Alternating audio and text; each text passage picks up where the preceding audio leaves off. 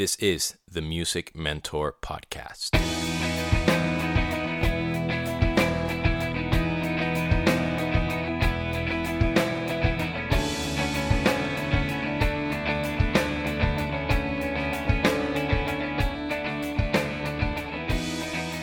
What is up, girls and boys, ladies and gentlemen? This is Demian, your host of the Music Mentor Podcast, and welcome to episode number 157.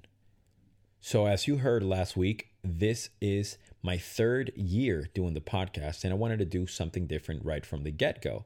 And I wanted to do a little Q&A type of situation. So I've been compiling a few questions that I have gotten asked in the past couple of weeks, and I have picked three somewhat at random, but coincidentally, there are three things that I've wanted to talk about or reinforce about previous episodes.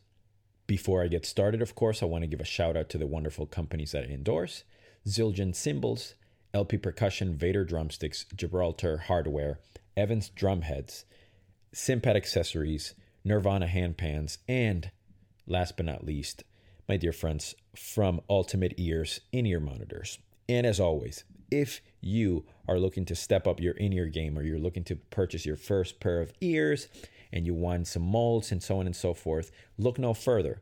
My friends from Ultimate Ears are the best. And if you reach out to Joe Lester at ultimateaudiojoe@gmail.com, you will get a 20% discount if you email him with the code DA20, DA as in Demian Arriaga, 20 as in the numbers 2 and 0.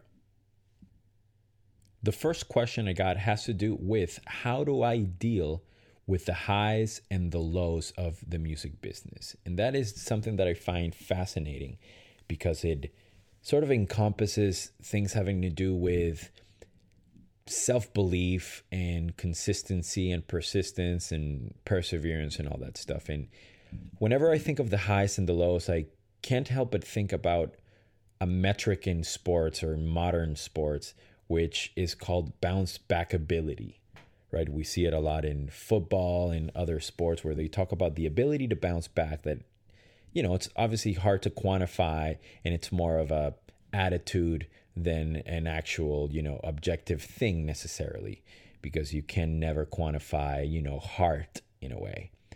And, not every effort becomes rewarded. But I definitely think that the ability to bounce back and to deal with rejection is very important. And one of the things that I feel is crucial, and again, this is just my opinion like everything I say on this podcast, has to do with the fact that I don't ever think of proving anybody wrong, or, I'm going to show them why they should have said yes to me or whatever. That's just not something that's in my frame of thought ever. And I understand that some people use it as a motivation, and I totally understand that. And I respect whatever your motivation is, but this is not something that that fuels me. I've never really thought about that. So in a way, because in my experience, the times that I've sort of failed in three different occasions, I've seen how something better was around the corner. And not just magically, right? There was, of course, a period sort of in between the rejection or the bad news till when something better came along. There's a little period of mindfulness, of self-care, of proactivity, optimism. And there was always also this thought of, things happen for a reason, something that you learn. And it's less of it happening for a reason and you having no control about anything. It's more like, okay, things happened. How am I going to react and what am I going to do about it? Because we can't control things. We can't control necessarily how we feel, but we definitely can control how we react. So I think that's kind of a little bit a way to answer that super interesting, long question of how to deal with the highs and lows. I do think that also either one of those or both of those situations is temporary. And we have to think about it that way. When you're at the lowest of the low, you need to think of it being temporary and think about things turning around soon. And when you're in the highest of the high, know that it might not last for a while and try to make it last as long as possible, and cherish every single second. And that will fuel your gratitude, and it'll help you along the way in as sort of positive way as possible, from my experience. The second question has to do with family life and balance in relationships. And I've spoken about this before in another podcast, but I think that communication is key, like that cliche about it being the most important thing in a relationship. And I agree. I think it's incredibly important. I think the obvious answer of dedicating time to your significant other is important. And the key being time. Time management is very important. And I know a lot of people want that spontaneity and that passion and that sort of unpredictable thing about being in a relationship, which is lovely and I love it. But a lot of that has to do with establishing priorities with ourselves, with our significant other.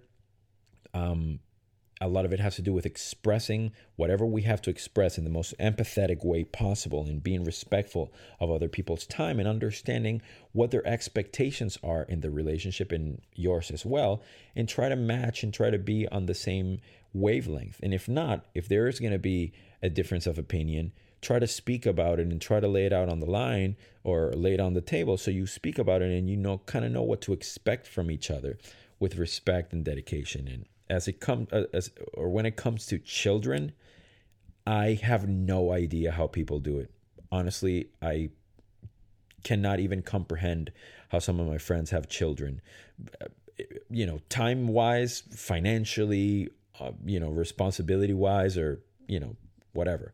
I don't understand it, so I can't give you a tip when it comes to having children.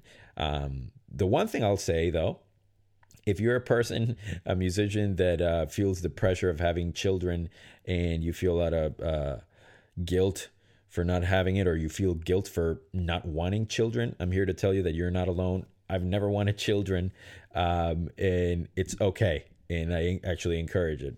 But that's a very personal opinion.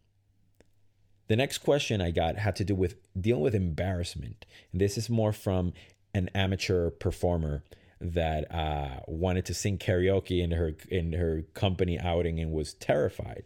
And like I spoke about on the Stage Fright and Visualization podcast, a lot of it has to do with understanding what it is that you feel, and also the level of preparation that you have. Like I've said before, and you heard me say, proper preparation prevents poor performance.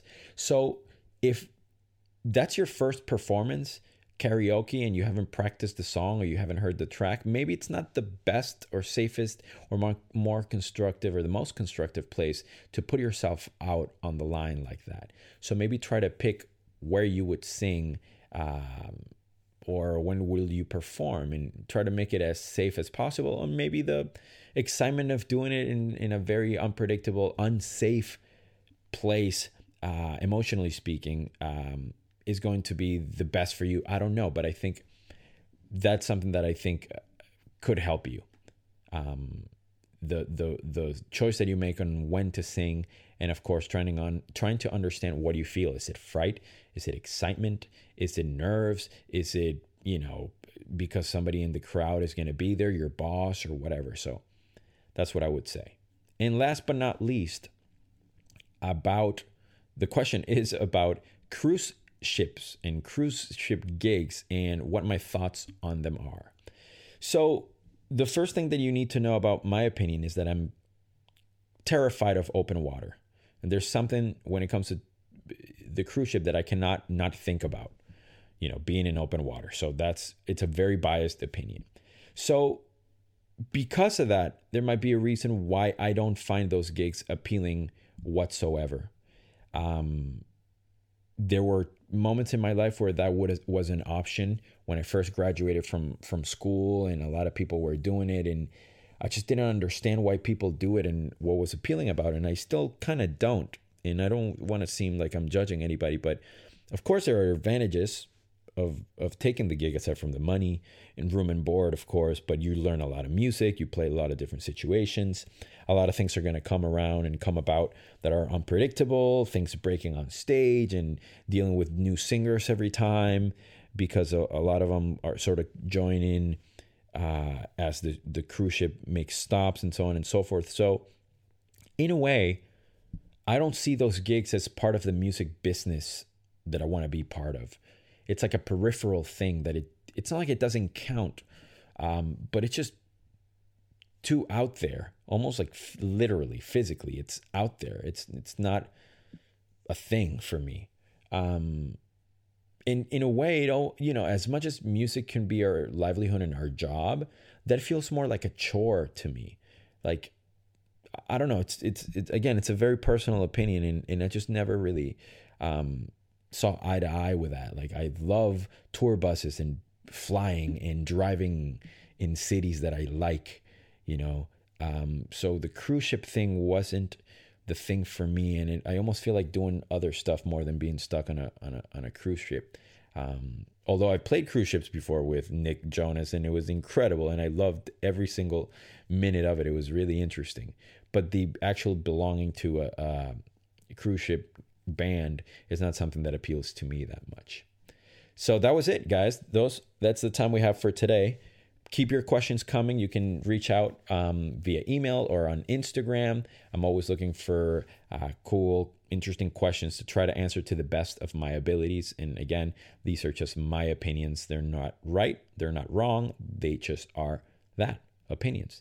Thank you so much for listening. This was the Music Mentor Podcast.